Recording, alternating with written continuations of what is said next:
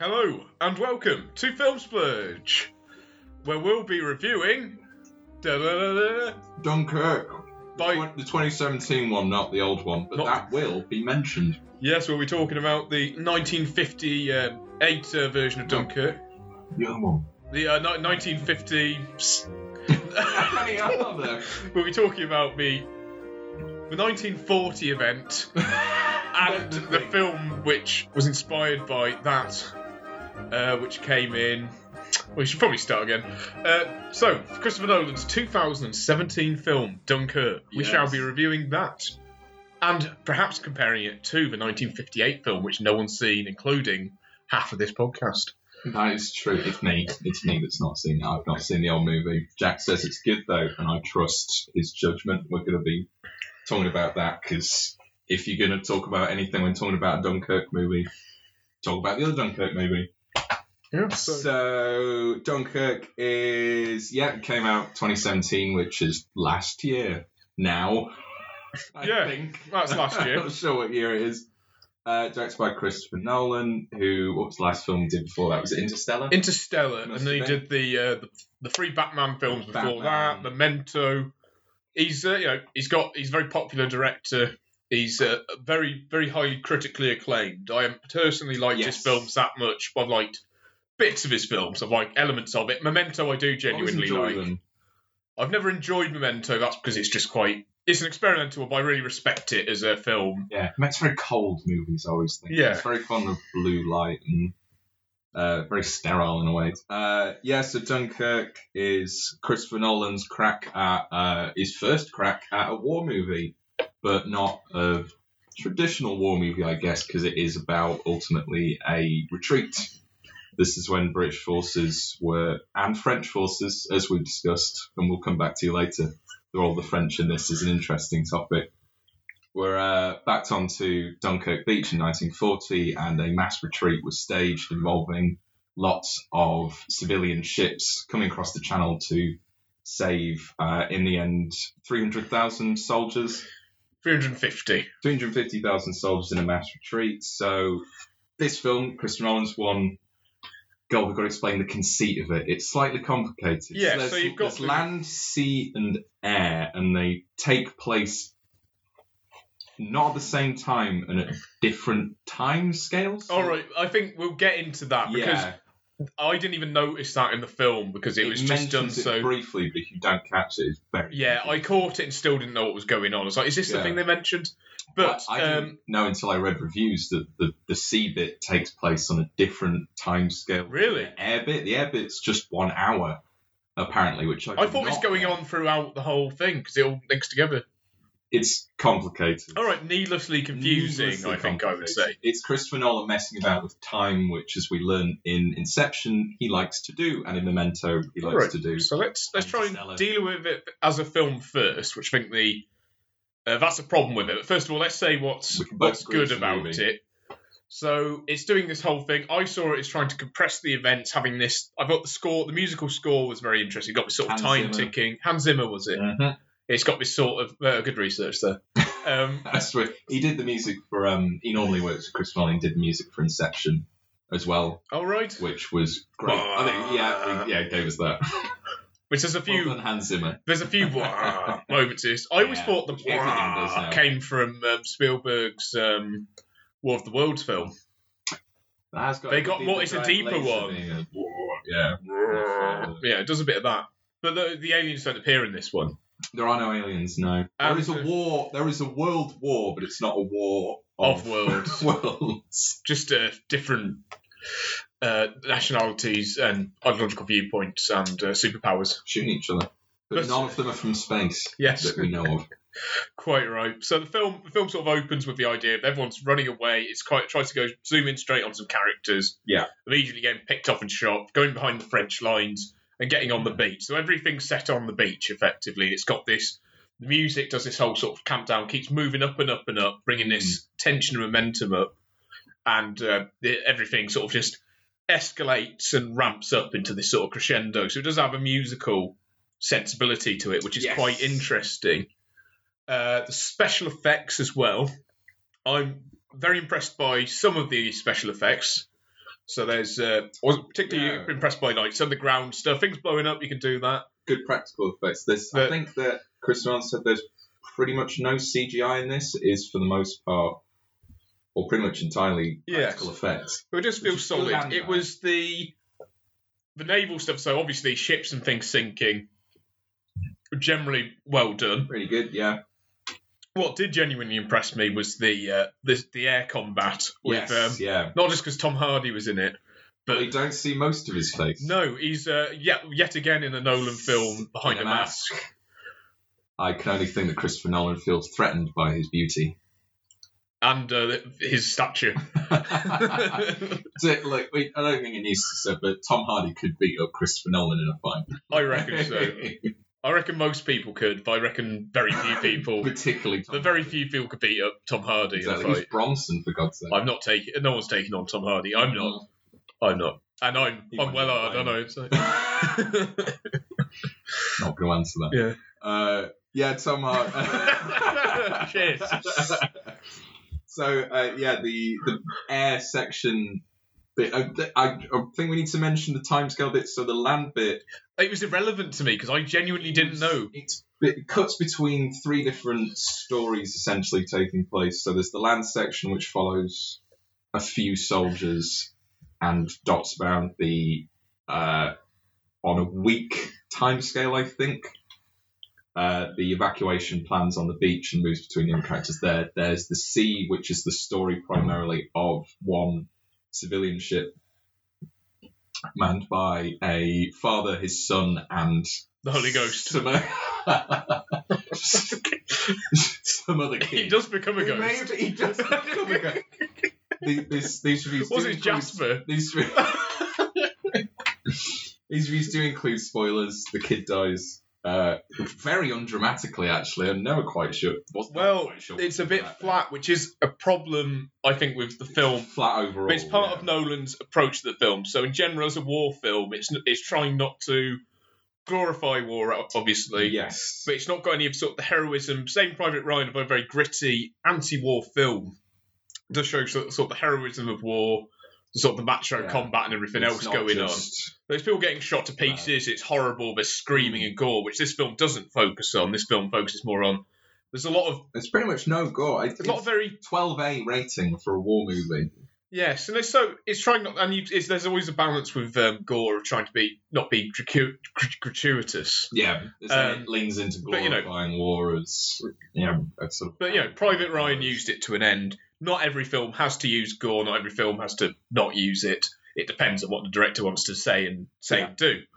Which I think is the general consensus among how films should be made. I think. But otherwise, every film would be the same film. Use but, gore yeah. or don't use gore, depending on whether you think it would fit. I didn't Yes, feel like we've looked at some reviews and some of them complain about the lack of gore and viscera as making. I wouldn't say that's a didn't problem. I notice think it, it had been a different film, and it might have been an interesting way to take. But with what he was trying to do anyway, It wasn't integral to it. didn't make Didn't sense need it. because it's more about the existential threat of this enemy you never see, and people moving into the beach, being pushed, and the evacuation itself. That said, I think what he's trying to do is part of the problem because he does what he wants to do very well, despite the fact I wasn't following the time frame at all. No, I got confused by that as well. Actually. So I think that was needlessly complicating it. It's that they play out over different lengths of time as Well, I well, think you which could- makes it confusing. How because they all basically match up a bit. Basically, it's, instead of doing Right, a bit of dramatic license to put a few dramatic bits together, he just puts it all in different places. It just made it was a very weird idea and was irrelevant when I was watching the film. It's only Doesn't really occasionally when you matter, go,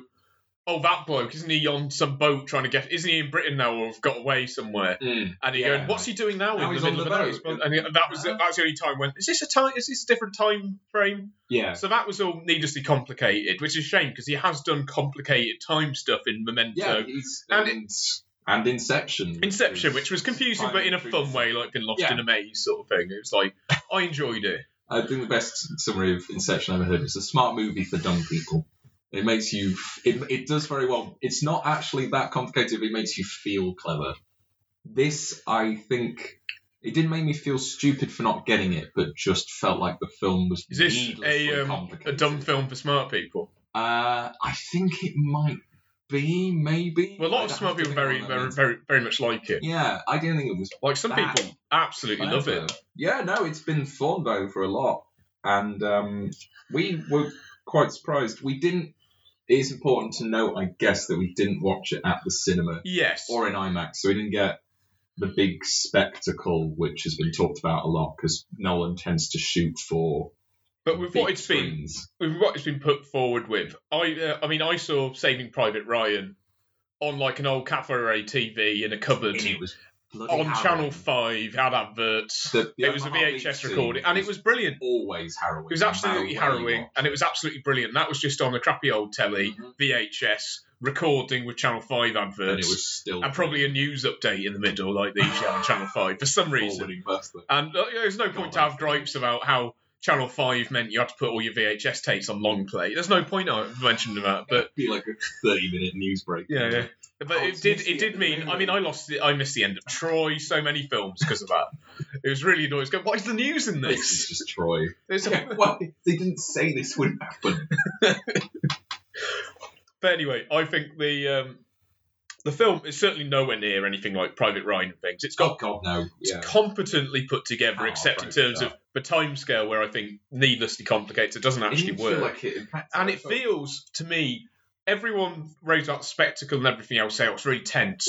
I couldn't find it tense, despite how all these special effects panned out, despite how visually brilliant and technically well done the Spitfire stuff did, but they had things about the way it was shot. The sky just looked sort of absolutely huge and brilliant. It just had this feeling, but it was a real place you could go and wash around, and the tactics all felt real. Yeah, I did have a sense of danger there. Felt genuine when they did. The dogfights and the tailing had a real physicality to it, which was very important. But the problem is, at the bottom of all of this, we've had the Battle of Britain film, the old Dunkirk film, and although these didn't have these special effects or wizardry, they had proper characters which you cared about. And in this film, I didn't care about any of the characters. I couldn't name anybody. And I think it's a problem with the approach of this film, where it's trying to do a very flat idea, because obviously Dunkirk in British mythology is this great, huge event. This little British boats come out, we save everyone from the horrible Nazis coming over, which they were, and then all the little boats, and it was like a bit of a miraculous event. It was of course a propaganda thing. But in the end, it was a genuinely amazing thing. 350,000 people taking on little fishing boats and people volunteering and helping out, and the sort of the spirit there. And what he tries to do is sort of flatten that, do the whole, war's a bit morally dubious, isn't it? Yeah, not this war. Chris. Of all the wars, not this one. This one was very clear cut. And even following that, he doesn't, because there's plenty of films that say war's morally due, like Vietnam War films and things, but there's characters you care about, and it's all about the soldier next to you and all this. Even in a war film where it's following, even the film Stalingrad, which actually shows a German perspective. Wait, I know. I was thinking of Enemy at the Gates. Oh no, with Jude Law. Ooh. I like it. We'll discuss this another time. It sounds like there's a conflict there. I'm not a big fan of it. No, I liked it. I've not seen Stalingrad. Yeah, so that's interesting, because that's from the German perspective. And Das Boot as well, and things like that. Yeah. You get actual real humans, you get joking, and you get sort of people having discussions. On this, you've got everyone's absolutely silent in this. Well. There's no chatter. There's no sort of discussion. When he comes onto the beach and sees the French bloke, who we don't know is French at the time, buries him, they just sort of, he's having a shit and doesn't even bother to say, "Oh, sorry, mate, I didn't know we weren't supposed to shit here. I should have dug a hole." It felt to me like all of the soldiers on the ground were acting as though they were aware of the historical weight of the moment itself, even though they couldn't be, because it was yet to happen to them. It was sort of everybody's very somber, everybody was almost completely mute for most of it. Yeah, silent. Even in bits where you would get this sort of this chatter and some sort of you would get humour and discussion, or at very least just standing silently talk. When you got thousands and thousands of people on the beach getting shot at, someone's going to say something at some point. There was no camaraderie among the soldiers themselves. Nobody really tried to help each other. There's a bit which I thought was definitely the weakest bit of the film, where they managed to get their way onto a boat of a Dutch fisherman, and then all of these soldiers turn on each other because one starts a rumour that one's a spy, and then it turns out he thinks he's a German spy, it turns out he's French. He's French and nicks some British clothes. It's melodramatic and pointless as well. It's in such a great epic scale. Confusing. I was genuinely a bit confused by what was actually going on in that scene. It's like there's Germans on the beach, but I thought they were on the beach with all... The word I'd use is very contrived. Yes, it was trying to generate there was enough going on. There was enough drama in the Dunkirk evacuation. The events of Dunkirk. World War II. Little schism happening inside a boat that doesn't really mean anything. All of the soldiers just come across as sort of pathetic, yes, cowardly, that's right. Very, very I think that's cowardly. Deliberately as well. I think that's very deliberate. In distinction, particularly to the officers who are painted, primarily through Kenneth Branagh, who are painted as noble, self-sacrificing. Kenneth Branagh at the end is the one that stays behind for the French.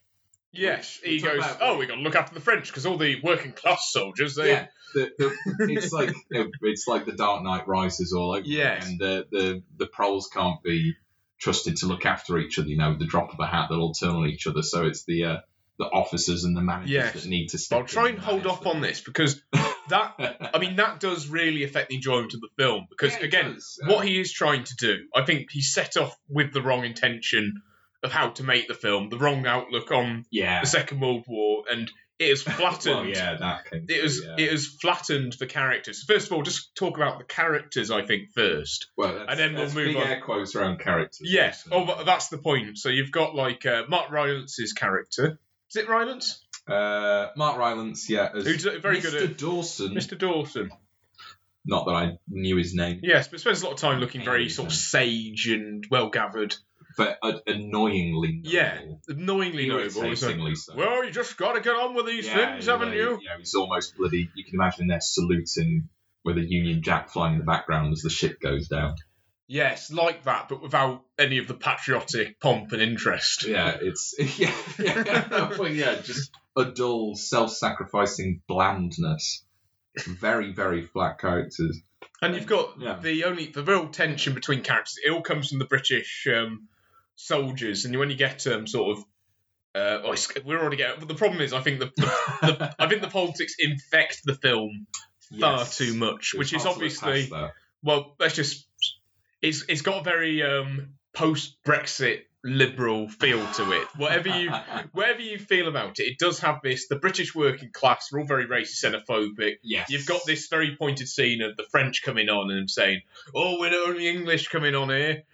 Which apparently did happen to some extent, or at least early on in the actual history, with the French in defence of France. But this whole painting the British as being very cowardly and very young faced and naive as well, and scared. Yes. This was not a conscription army; it was an expeditionary force, professional force. Number two, and you can have historical inaccuracies and things, but I think it becomes quite. When something's within living memory, to misrepresent it and know better, and an insulting misrepresentation of that. It paints everything as a wholesale retreat, purely self-interested soldiers.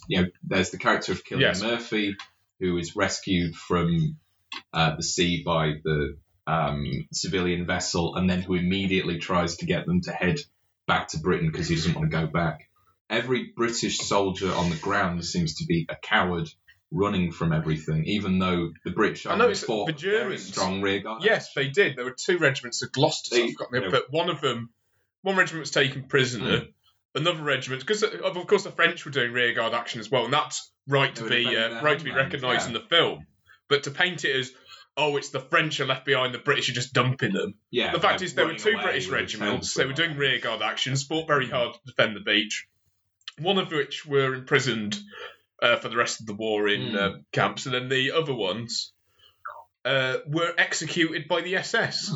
And to not pay, to have something within living memory, you've had Dunkirk veterans watching this, but to have something within living memory and paint it with this snivelling attitude that the British soldiers have. Everybody's pathetic and nobody speaks. Everybody, they're just sort of silent sheep, essentially being moved around as needed. They don't communicate. There's no collective solidarity, which doesn't make sense because they're soldiers. They're entirely trained to work as units and to support each other, and they're comrades in arms. But there's absolutely no sense to this. It's literally everybody for themselves. And notice the Purely Germans are very it's like an American disaster film, like something. Well, yeah. Was it Sam Andreas and Dwayne The Rock Johnson sorting everything out? We got plans to do a series about a side series about terrible films that are actually worth watching, or just I think films that deserve rubbish. Well, I think films that deserve a bit of a second look is a better one to do, like Noah. Films that's definitely on the horizon. We will be talking about but Noah. that's unrelated, except the fact a lot of water's involved. Yeah, kind of. I guess ultimately, I think Noah might be the better movie, or at least the more interesting movie. I think it had a better commentary on the refugee crisis than this. Yes, it did.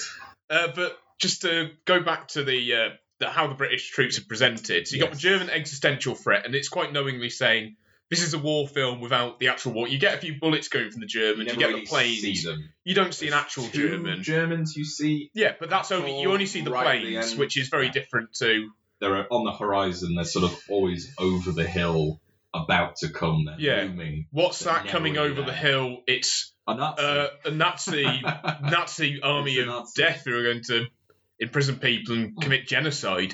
They're not like. They're the baddies, basically. It's very clear this who the bad guys are in this war. And I'm not trying to be doing this whole defending British legacy church and everything. No, yeah. This is you've got they were nuts. Appalling. We've done appalling things, the British, and we should all be very guilty about it. But however, this is not. This one's just lettuce. This one's with all the caveats. Without this, we would not have been able to fight the Germans and ultimately. Yes, so the war. That's the position I come to. I really think the Nazis are the baddies, and you know what? Yeah. You know what? I'm going to stand by. I'm going to die by that cross. I'm going to die by that cross. I will be there. I'll be the who was it that died next to Christ, the thief that was also nailed to. I'll be that guy.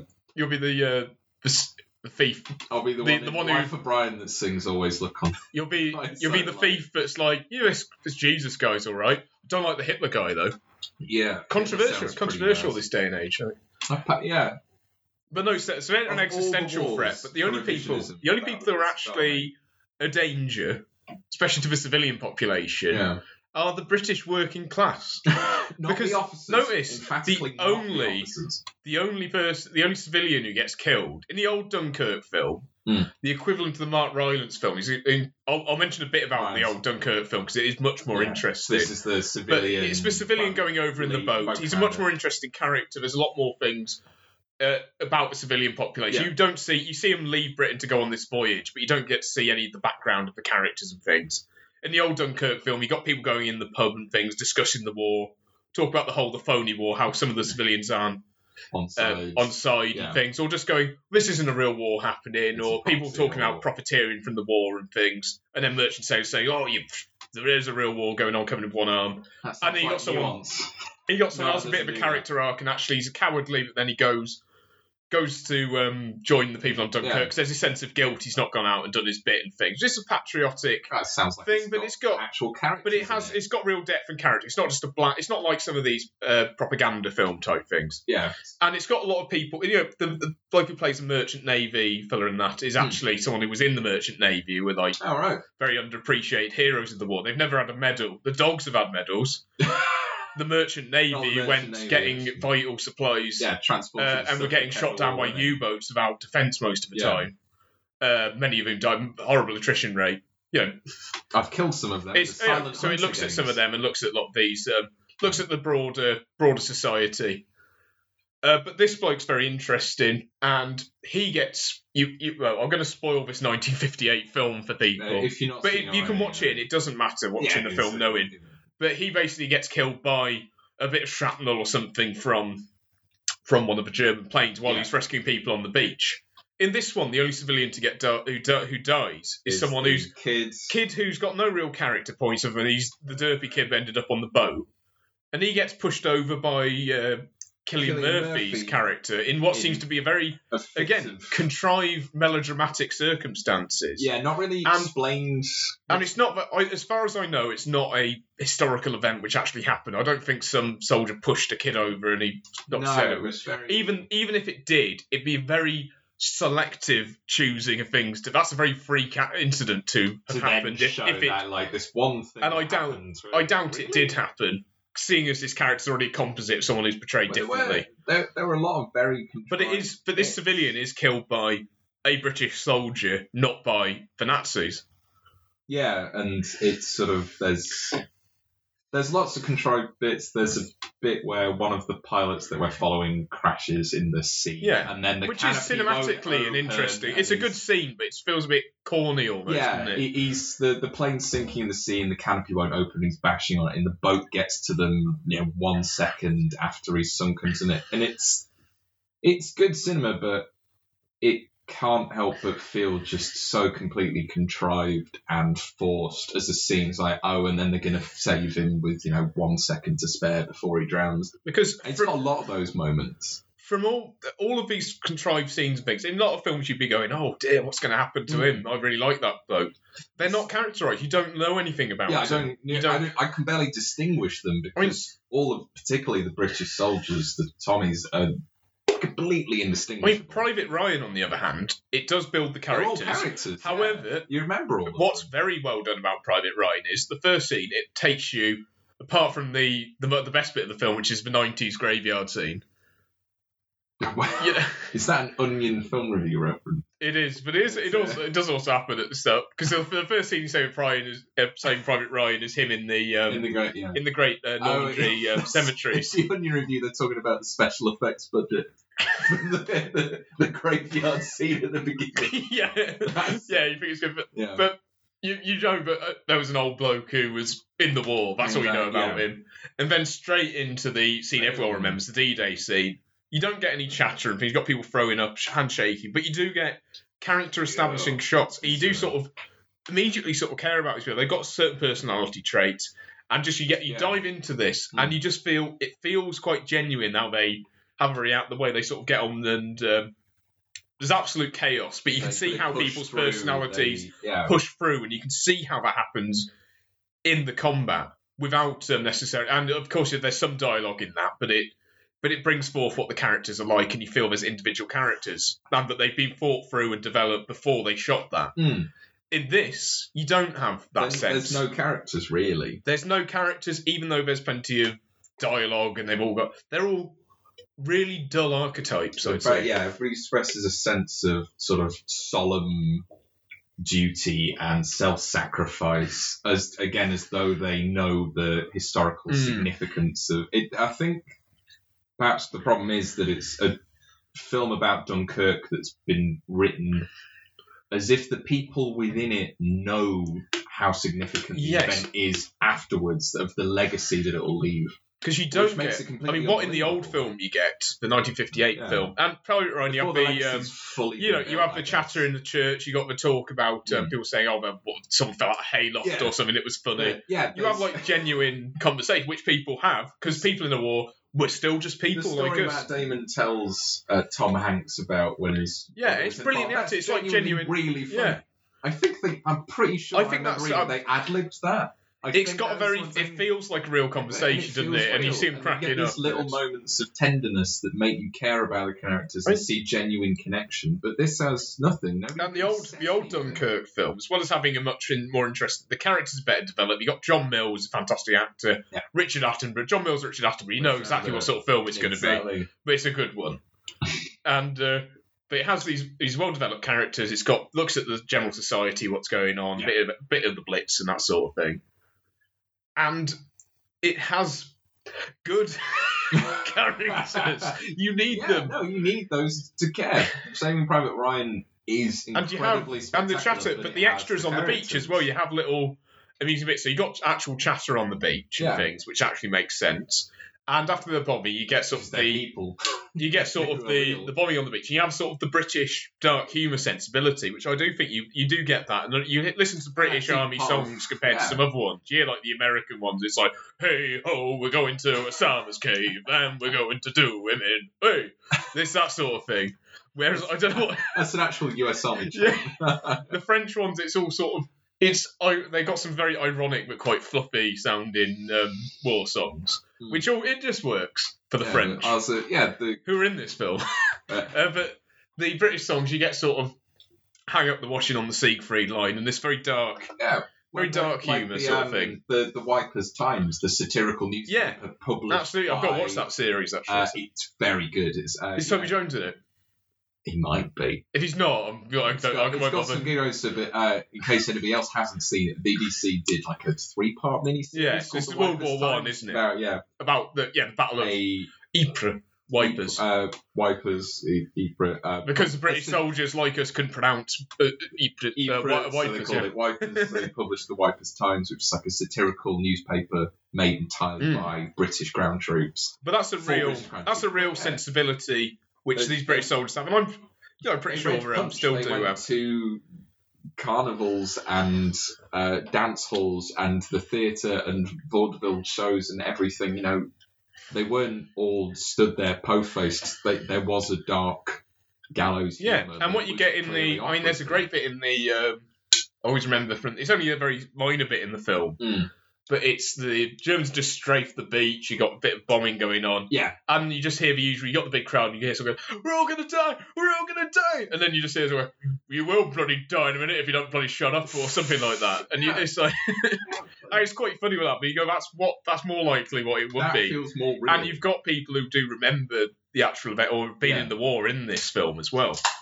Which this film, the Nolan film, doesn't have. It's weird, isn't it? And it doesn't mean you can't do an interesting new take on the war, or remaking the old Dunkirk film would be pointless. But using the new special effects, taking the new takes, fine. They've just taken the wrong approach, and it's just absolutely. And it's like it's very cold. It's cold. It's flat, and almost. I think deliberately, it's deliberately trying to be revisionist and undercut Dunkirk being. Dunkirk's supposed to be that bit. You have a little bit of a tear going down. You go, brave little country, and lucky it very much. But it doesn't do that, which it doesn't need to. But it doesn't have anything interesting to say in its stead. Yes, because whereas the 58 version was very recent living memory, and it's like making a war about. It's like making. I suppose the equivalent is going to be. When Black Hawk Down was made, it's about as far away from that, or something like what's the one about the bomb disposal unit? Hurt Locker. It's around that sort of Generation Kill. It's something of that sort of that closeness to the event. So it's something because those feel real and genuine because they are built on the recent accounts of people who are actually there. Whereas this feels like something that was built on the memory of Dunkirk, and that memory as it moves out of living memory into mythology. And it's just on the cusp of turning into that, isn't it? We're just on the verge of World War II fading out of living memory and being just mythology at this point. But it's become this sort of, I think, is it fair to say it's postmodern, I suppose, because it is looking at the actual narrative of Dunkirk, trying to undercut it and go against this twist this narrative into being something else. Like when Churchill, the iconic speech, where the Churchill speech, "We shall fight them on the beach." It's just like I didn't find that. Harry Styles' mate just reading it in a very flat way. Yeah, and I thought may as well just left it out. Yeah, I'd rather they left it out and had a beer off the people giving them beer on the train. We are not, that's what I'd have done. We're definitely not apologists for Winston Churchill, that is clear. But he was a very good speechwriter, and that is an incredibly rousing and important speech, and it's sort of canonical in British history. And I think I can see what they were trying to do, and it had the way it was played. But if it wasn't said like, because it's supposed to be the ordinary British soldier, the soldier who is called Tommy. For Christ's sake! So so he's the average, but he's nothing like the average Tommy would have been at all. And him just reading, because I'm not to be able to read that speech, he needs to have earned the right to be the voice of the British, the average British soldier, something nobly and in a way that was self-sacrificing, that was genuinely willing, and because they're defeated by that point, they think everybody in Britain hates them, they've given up. And then for him to read that speech feels really disingenuous. It's a speech about, at least to me, about continuing to fight another day, to say that this is not the end of the war. Yeah. We are going to continue fighting. We're going to fight every inch of But ground. instead, he's just a against them. mopey Yeah. twat, isn't he? They've And all got it's like the old thing, is that kind of attitude didn't win us the war, did it? Yeah, And it is. It's like, and they wouldn't have won if they were that bloody everybody was miserable. like If them, everyone was yeah. like them. if everybody in World War II was how these people are represented, then everybody would have just given up as soon as the Germans pointed a gun at the bloody cliffs of Dover. But again, it's got this Brexit message, I think, of being very.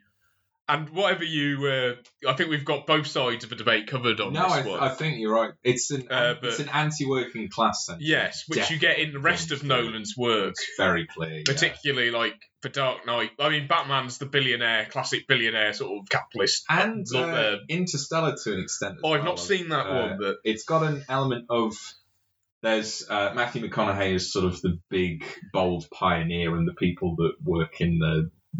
It's very confusing, but they're farmers. The general workers on Earth as being conservative and backwards looking and weak and effeminate. But yeah, it's definitely a thing that runs through Christopher Nolan's work. This idea of the lower classes being unable to manage themselves. Yes, they're a scary mob, and they're just sort of moody, confused Yeah. and violent and vicious and not good. They're cruel not good and people. horrible, unlike the noble aristocratic officers. Yeah.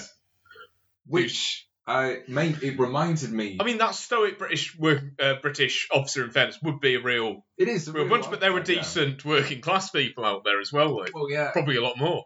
It reminded me a lot of La Grande Illusion by Jean Renoir, which is a film about.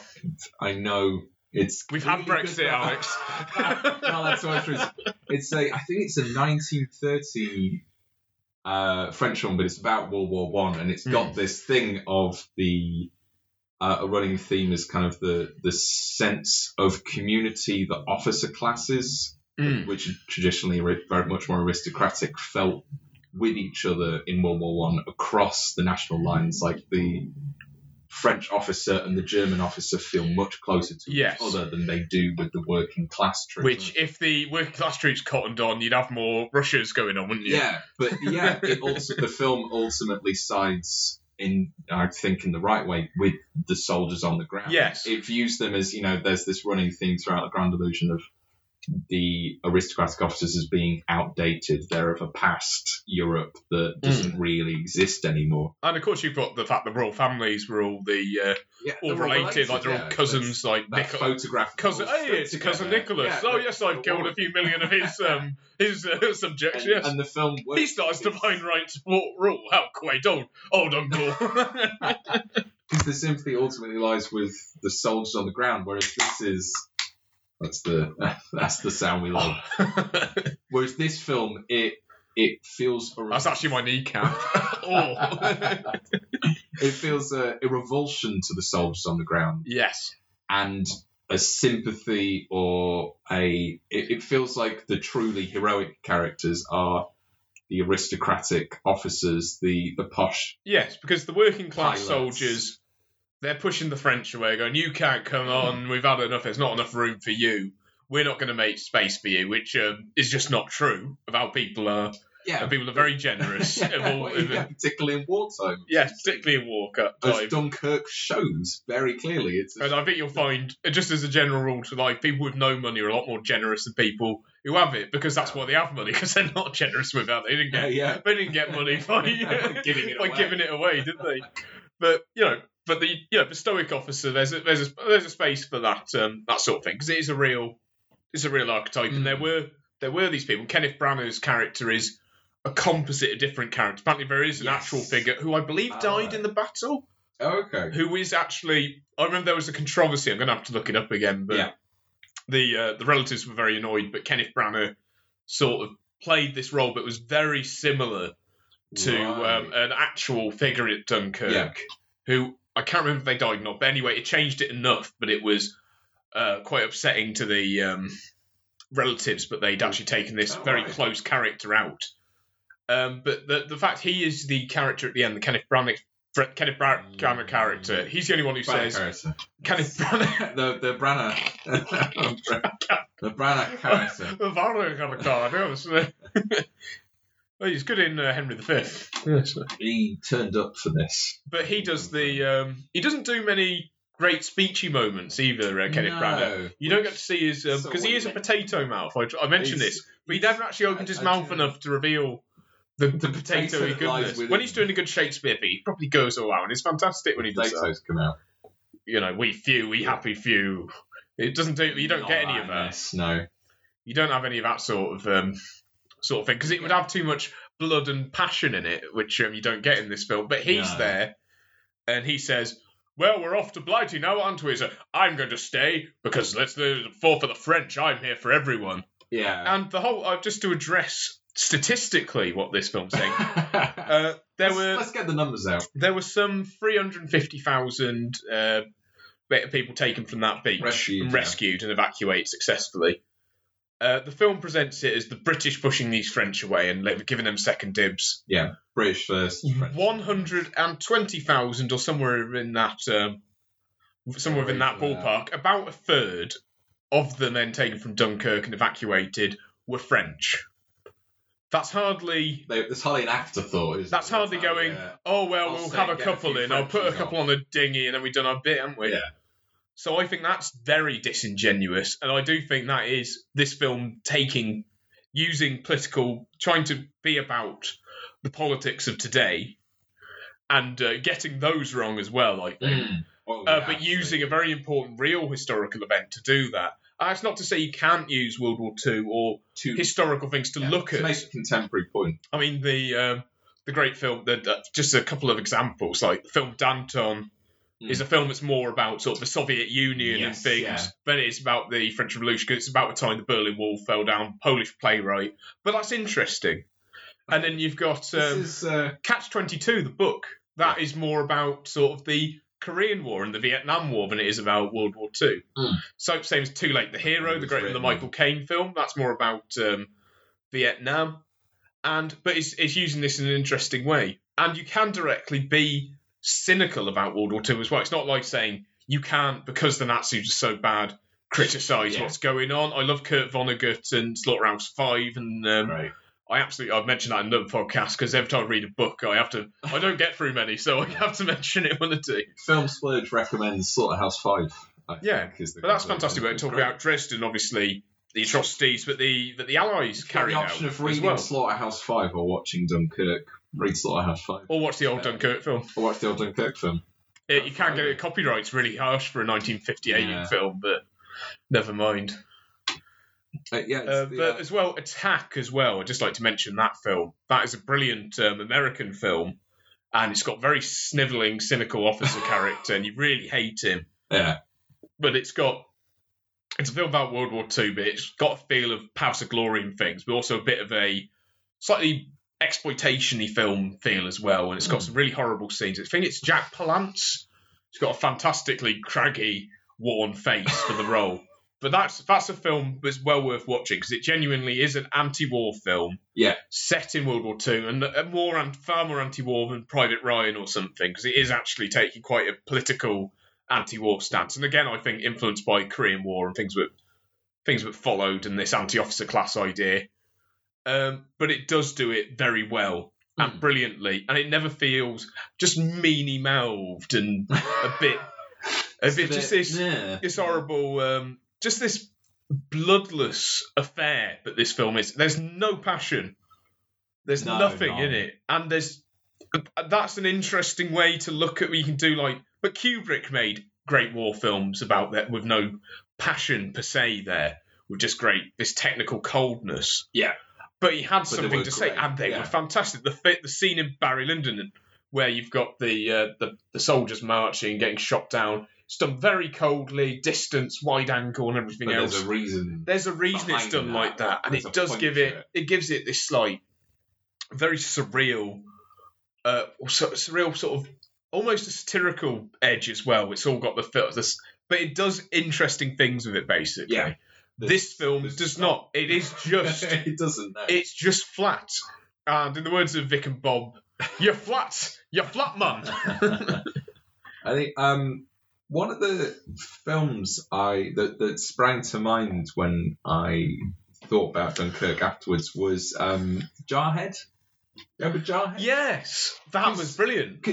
And that's why, because Jarhead also never shows the enemy.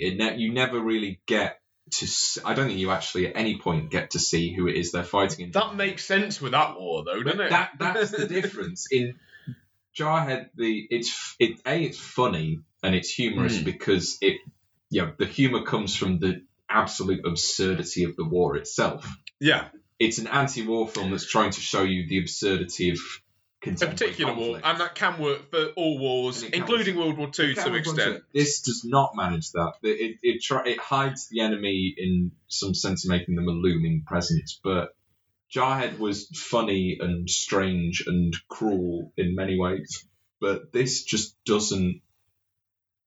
It feels like it doesn't have anything as interesting to say as Jarhead did. And I think Jarhead is, as an anti-war movie, definitely one of the best anti-war movies I've seen. Yeah, and absolutely. An excellent film it's about the whole war itself. Someone getting trained, war is for killing, and he doesn't actually get to kill anyone. That's why I think it's... And I like I'll forever sing the praises of Jarhead. Then the war's all brought down to the whole I'm going off to kill fantasy, which is very much... get to kill anybody, which is... And that is the central thing of... Wonderful. In the end, a lot of war films are just a fantasy of going... The sort-called kill him. Oh, even what if I was there? What would I do? You go, I would, it's still the cathartic, visceral violence. Actually, interestingly, at my secondary school, we had a bloke he was one of the blokes who got shot down in the first Gulf War, British pilot. Oh, right. God. And it was interesting what he was saying, because he was actually beaten and things, in the... while he was captive. While he was captive by the Iraqis, beaten and tortured.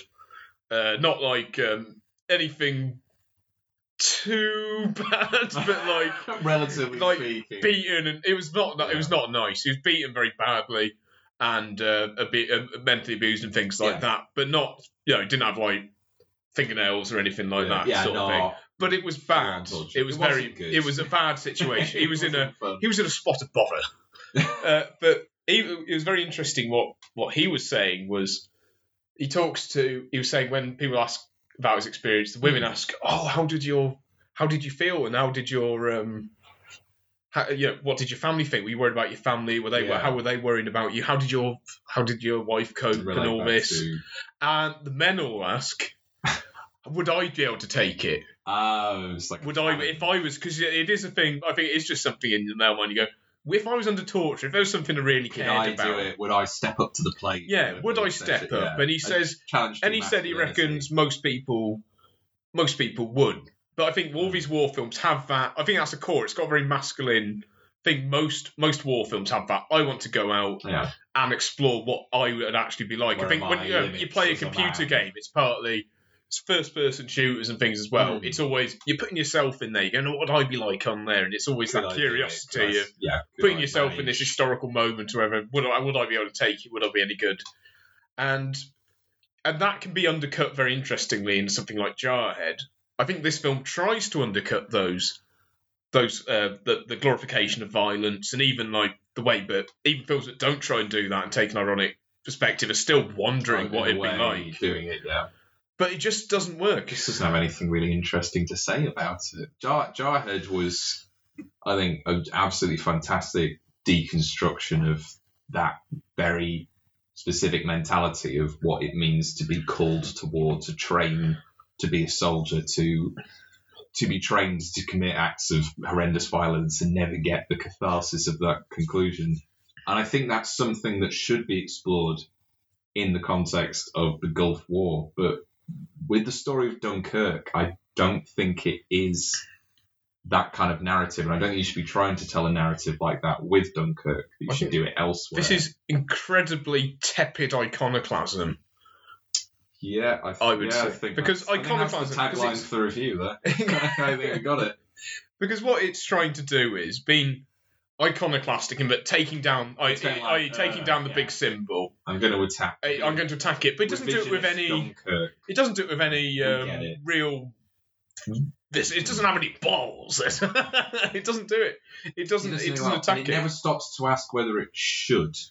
Which is the other problem. Should you attack And if it wanted to be truly iconoclastic, it's not doing anything revolutionary like smash it. It's not like the iconoclasts and where the term comes from is the people who, I believe it's from the Reformationists who smashed up all the Catholic destroyed icons. Catholic stuff in the church. You go into any church now, you see all the noses and things been sliced off of all the old saints. Things have been actually completely smashed, and it's a very violent sort of act. And that would be, smashing. I don't think that would be the right thing to do to the Dunkirk legacy. I think that would be probably very offensive, to be honest. Yeah, but so it should be done. But if he's going to do it properly, or have something interesting with it. He's not done that. So he's trying to do this, but it's all very.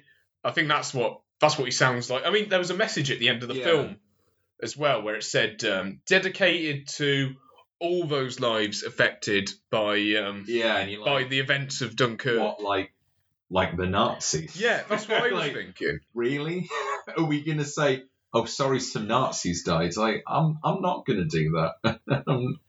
It's that push. But it's not even saying anything. It's not saying anything. It's just going, "Oh, that's more right on what you would say. Oh, I thought about this." And you go, actually, no. Sort of be careful there. Relentless, bizarre push towards a sort of central position on anything, including World War II.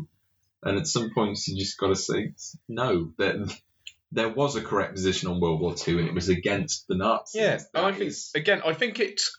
I mean, you probably know more about this than me, but I think this is Nolan giving a very postmodern look at the war, but there's no real great stories. That like the war's got the great stories. I mean, a lot of it's false, a lot of it's myth about the great British Isles and everything. But there's a big truth to that because there was a small island that did stand up against the might of Nazi Germany and everything else. But you get it in Russia, you get it in America as well, and you get these things. And there's a dirty side to these, obviously, but there is a truth to them.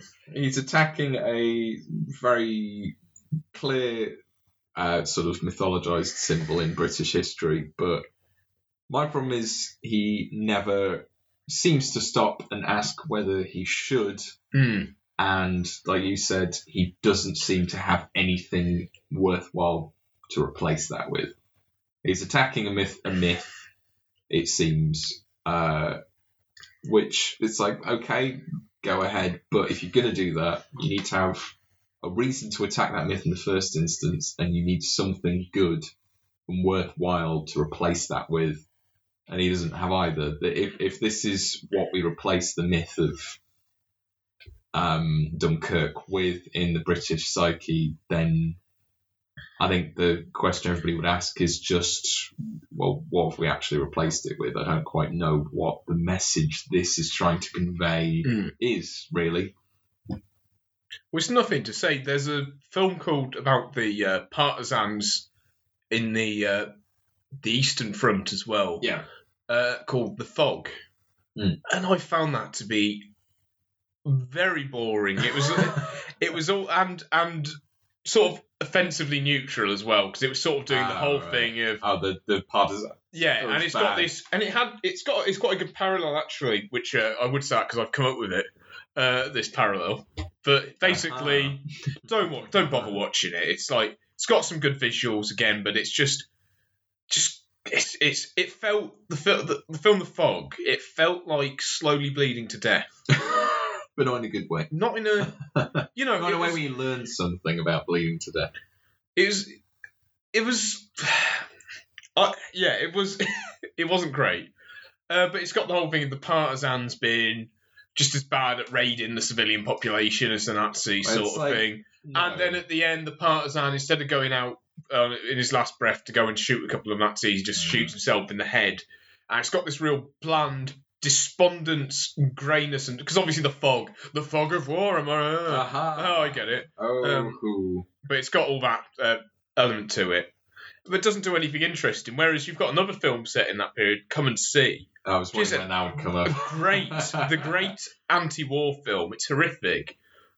It's anti-war, but it does make you go, bloody hell, the Nazis were bad, weren't they? Bastards. They were absolutely horrible, and it's got great surreal imagery. It's got fantastic, Yeah. fantastic work, and it does all that without this blandness. It has something to say, Yeah. and it's visceral, and it's interesting. And this film isn't visceral. It's got And it, elements which are got some physicality it's to a it. 12A at the It's a end of the 12A day. and Yeah. things, and it's okay for a film to be sort of 12A, not have the gore like we mentioned earlier. Yeah. But I don't know what it was trying to do, And because the reason gore wouldn't have suited this film per se is because it would have been gratuitous, because it wouldn't have used it properly, or it wouldn't have said anything.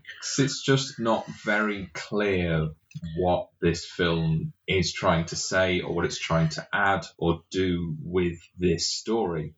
And it's a very important story. It's a very, particularly now where there's lots of calls for revisionism about World War II, not least because Nazis seem to be a thing again. Yeah, we've got to watch out for that. Because they've come back. And to make something that seems to be revisionist about the role of Nazis in World War II and the Germans in World War II, at this particular, Christopher Nolan said he didn't want to do politics with this film, but fuck off, Chris. You're always doing politics, and very clearly, and they're normally terrible. And this... Nice. and this just, it doesn't seem to... It feels like it doesn't have anything... It says things, but it doesn't have any clear idea of a statement that it's trying to make.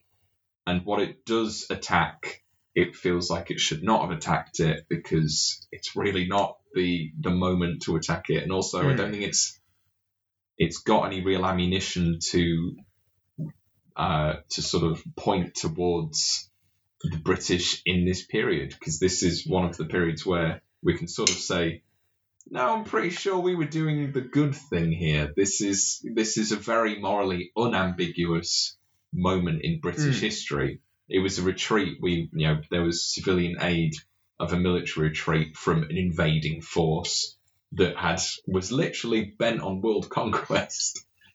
If there's any moment in British history that is not morally ambiguous, it is Dunkirk. And to try and sort of poke at that with a stick and try and see if there's threads that unravel there.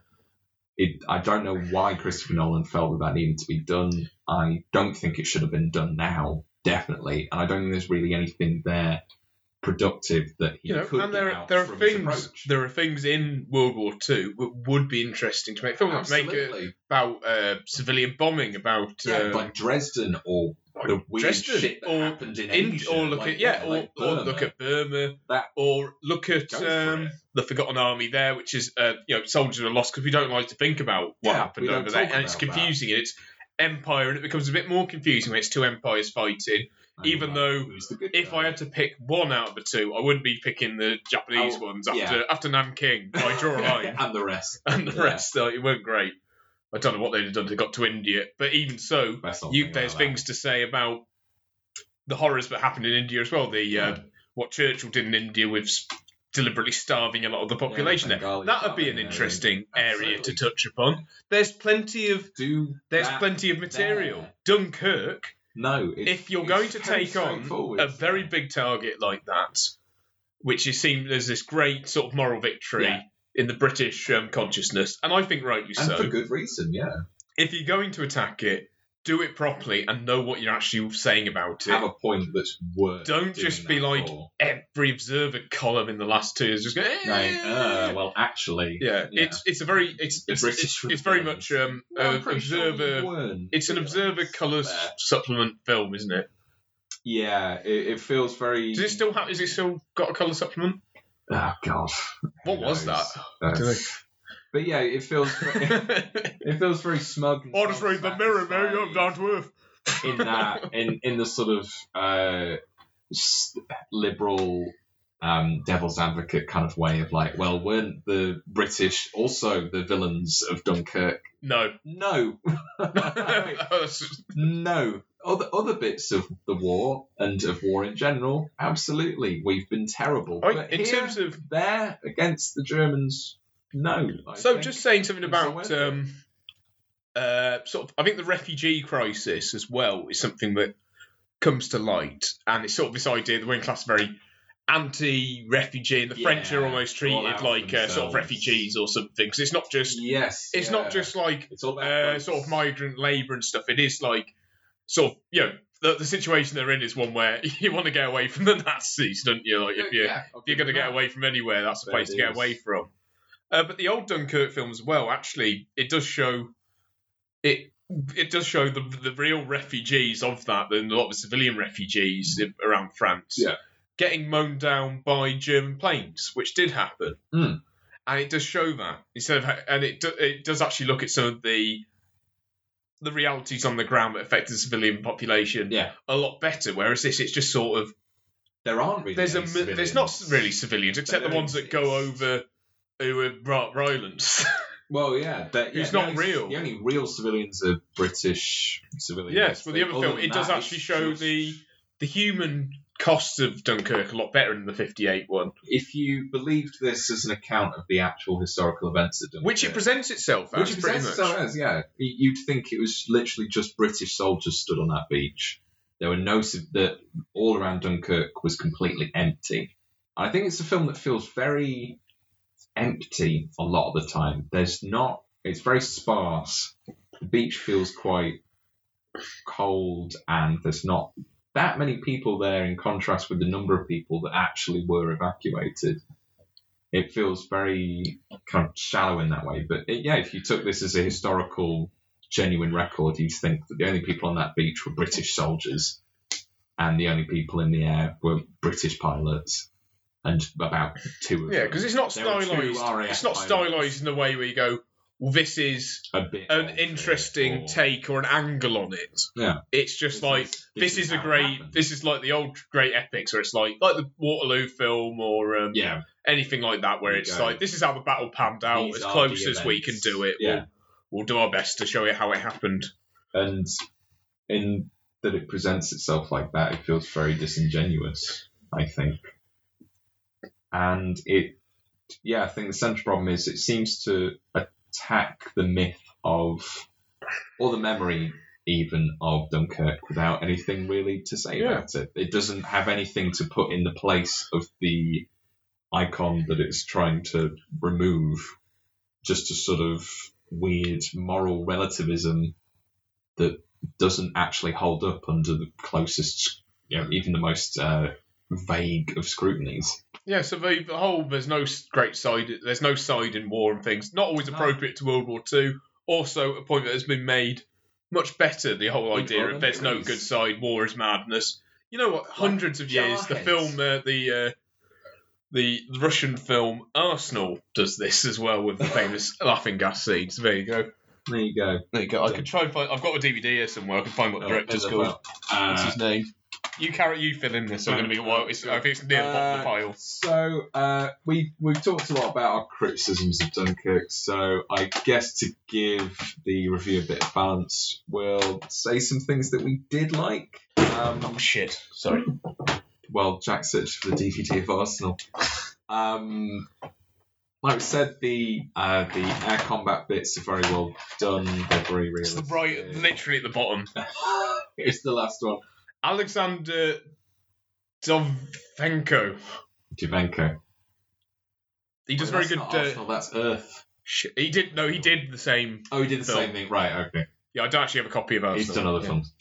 It's part of his Ukraine trilogy. This is the last one. Arsenal's the second one, and I can't remember what the first one's called. Ukraine trilogy. Check it out. It's hard work. It's quite difficult, but good and better than this. Things that Dunkirk did well. We said the air combat. Yeah. That's about it. Yeah, to be honest, it felt like there's a lot of independent moments which could have been good.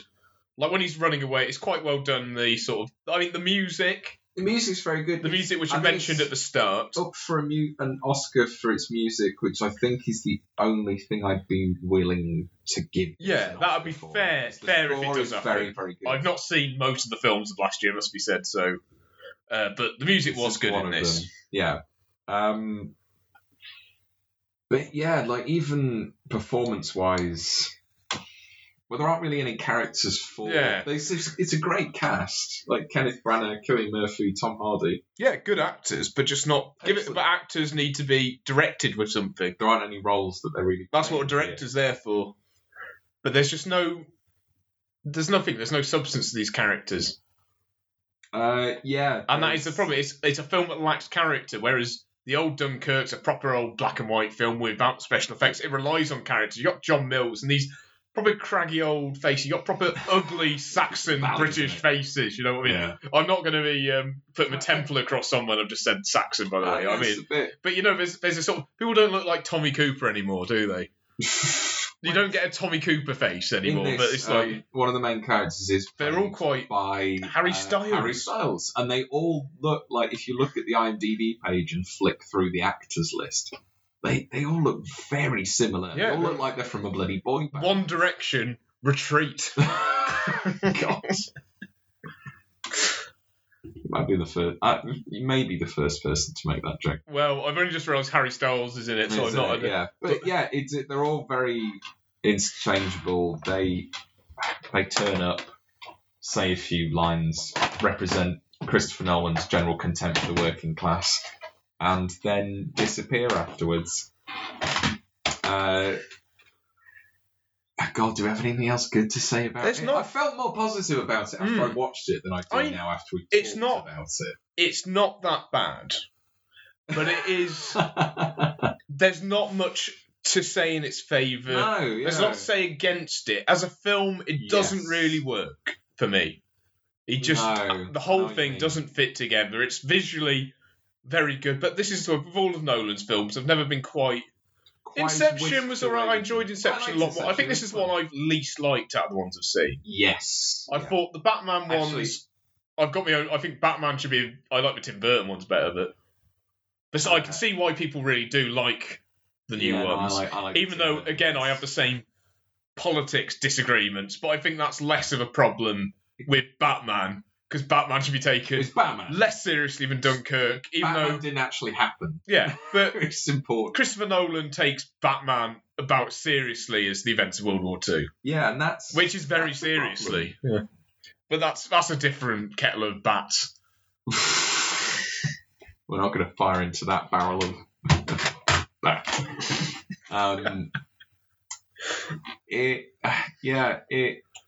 You've not seen Interstellar, which is the film he did before this. Yeah. And up till this point, that was my least favourite Christopher Nolan film. It's getting worse. God, I like Memento, and that's like one of his first ones, isn't it? I don't know whether I think I might dislike this more than Interstellar, because Interstellar was, I thought, and everyone loved it as well. Everyone absolutely loves Nolan. I really did not buy Interstellar. But what do you think? Because people did really like this film. What do you think people like about it? I don't know. Or just for Nolan, because I just don't hit the notes with Christopher Nolan. I know there are some people don't get certain comedians people love, and you just don't get it. So maybe it's that. But I think people have been a bit over generous to him. I don't know quite. You know when you get a sort of following of everyone loves this film, I better love it, because there are impressive things to it. Yes, it's got. But I just think it's just to say it's the greatest war film ever made, or up there with Private Ryan and things. That was it's where just I really. Oh, sorry, that's horseshit. This film cannot be mentioned in the same breath as Saving Private Ryan. Saving Private Ryan is far and away. Yeah, it's not there. Private Ryan, All Quiet on the Western Front, or Passagory or anything. Yeah. It's, there's the spectacle of Nolan's directing, and I think a lot of the good reviews came from people that saw it in IMAX and in big screen screenings of this film, where maybe some of the spectacle of it comes through more. We watched it on just the TV screen, and it didn't really come through as much, so maybe if you saw it in a cinema, there was more of that effect. And I think Nolan is quite cinematic. He seems to understand quite well what makes something feel cinematic. But I think some of it definitely is people being taken away with, a a decision beforehand that they like Christopher Nolan, that he is a very good director, and he's done a war movie about Dunkirk. Ergo, it must be very good because he's good. Are you gaslighting the opinions of other reviewers? Yeah, I think so. I think that's fair. Yeah, I think I think consciously or not, they pre-decided that it was good because it was a Christopher Nolan movie, and he is a. To be honest, I did sort director. of. I didn't. Great. I may not have gone into this film with the most open mind. No. I have got a problem with Nolan. I sort of guessed where the politics would go. Yeah, I had that. And my dad had been ranting to me about the film as well, very similar lines. Amazing. But I didn't have my dad ranting at me about it. But I was hangover about his politics. Because I thought you'd like it a lot more than I did. No, I really wasn't. And we're on the same sort of page. Yeah, and I think we were both. We're on different sides of the referendum. And this is a very Brexit. We won't say which one. Guess who's who. And yet we both came away with the same opinion about this. Yeah. Maybe this is what will bring the country together. Time to heal. Maybe it is a great film. Definitely not. Maybe they should make a second. Maybe they should make a second Dunkirk. Everyone would like that. I've not seen the original Dunkirk, and I was similarly not. I wasn't really, there. Neither of us was actually. I've been to Dunkirk. We've seen another Dunkirk movie to compare it against. I'd seen Interstellar, which it's well worth watching. Which reiterates some of the problems I think that we both have with his politics that really came to the fore in Dark Knight Rises, where he basically showed that he is scared of poor people. I think that's a good summary of his politics. Do you think that's fair? I think Christopher Nolan is scared of poor people. I think that's fair. I think he's genuinely scared about them. Yeah, and it just didn't really seem to hold up to. Maybe if we'd watched it before the hype had rolled in with the reviews, we would have felt differently about it. I don't think so, to be honest. I do think it's quite. I can't see how I would have been blown away by this particularly. I think the politics of the film are quite obvious. Yeah, and not well chosen. It's a famous historical event. Everyone knows the general story of, or at least, I suppose for a lot of people, this will be the first telling of it, which is worrying. There is an agenda. It's pushing things too far the other way from the propaganda element. I think the old film, because the old film, it's from the same sort of line of Ice Cold in Alex and films like that, which does have a German character in it as well, who's quite positively portrayed, and they actually get on a human level and things. Yeah. And that's a fantastic film. It's the best advert for Carlsberg I've ever seen. But that's there's those great sort of films of that time. They're not, you know what I mean? They're not propaganda films. They're not like John Wayne's 1940s films where he's recruiting people or Green Berets. They are like proper films. They've got sensibilities. They got proper sensibilities, but they're like proper film. They're like Oakwood Studio and old Rolls-Royce engine camera production. And the smell of a lovely old pipe and stuff like that. That was the producer. And a lovely cup of tea on a wet Wednesday morning where you just sort of sit back and you go, oh, look, there's a John Mills film. I'll watch this. Oh, it's actually surprisingly well made. Good, isn't it? Yeah. It's one of them. This is not one of those. This is cold. I think bordering on, if not outright, unpleasant in a way, in what it's trying to say. I think it's quite mean-spirited. Its heart is definitely in the wrong place and with the wrong people overall. It did capture the feeling of coming back from a holiday that's gone slightly wrong. And when you're on the ferry and stuff, and it's like this, your coach back's been delayed or something. I want to go back. It has got that feeling of being just very tired and going, I can't really afford to buy breakfast on the ferry, and it won't actually be that good even if I do get it. So it captures that, but maybe Nolan should make a film about an awkward holiday. Yeah, I think he'd be better suited to that. But yeah, I don't think we've drunk the Nolan Kool-Aid as much as other people, because people raved about Interstellar and I really was not sold on it. I found it Like there's this. What was it? The Dark Knight Rises or the Dark Knight rated like up there with Casablanca? And Yeah, it's like Godfather. Like when you look at good. IMDb I rating, like it. you know what? They're Really well not made. It's sort of interesting. But Batman, I'd give like the 6 or a 7. I don't know. Yeah, I ones. enjoyed them. So I preferred the Tim Burton ones. I did as well. Is it Danny DeVito as the Penguin? Oh, Danny DeVito is the Penguin for me forever. When he bites that guy's nose, oh, that's great. And I really liked brilliant. I like Jack Nicholson as the Joker. Yeah, with Catwoman. Life's That was good great. to me. Yeah, those are. Yeah, I think those are better Batmans. But the Nolan ones are good. They're very Hollywood. They're competently made. They're good spectacle. But they've got that lack of substance. Yeah, it's got that any heart that moves. It's got that flatness. It's not having. I don't feel it's having fun either.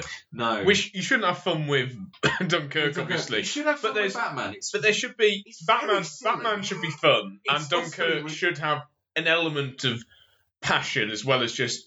Yeah. Or at least real fear. I never feel real fear in this. Because you can't feel real fear unless you actually, like, it's very milquetoast. Is that good? Yeah. That's a word, isn't it? That's a word, yeah. It's just sort of damp. Yeah. And it's a damp squid. Get off your pedal stool. Yeah, it's... I can't think of another one. No, I think that's it. Should we give it number ratings? I find it a tough one to give a number rating to. I think after we finish watching, I was a 7, but in time I've cooled to a 6. I'm gonna go. Maybe. I'm gonna go 6 because I never really go. I feel if I go below 6, I'm saying 5 it's is terrible. Going. 5 is going. Ooh, that's. To be honest, my 1 to 10 number rating, I do think I will. I don't think 4, 3. And 5 ever get used. No. Yeah, so I think 6. I think 6. Yeah. 7's saying it's worth the watch and it's fun and you could sort of watch it was on telly. This I would say it's only worth a watch if you want to discuss it with someone who's raving about it. I was a bit bored partway through it, to be honest. Yeah, I know what you mean. The whole way. I mean, watch the new Star Wars instead. That was good. Yeah, watch Last Jedi, which we had problems with, but we gave it 7. I think so. I think we gave it 7. We were more positive towards that. Yeah. I think. Yeah, that was a lot more fun. The Last Jedi was a bit. And I think it had more interesting things to say. So even about fascism. Absolutely. In fact, it did have a very similar. It did have a Dunkirk evacuation type feel, and it had the timer, Nolan's timer idea as well, didn't it? With the whole. They've got to get away before the fuel runs out. Everything's on a timer. Yeah. So it was very much the Rebel Alliance's Dunkirk moment. But they were defiant and fought back to the last minute. Well, so did the actual British and French of Dunkirk. There you go. So there you go. Maybe The Last Jedi is a better film about Dunkirk.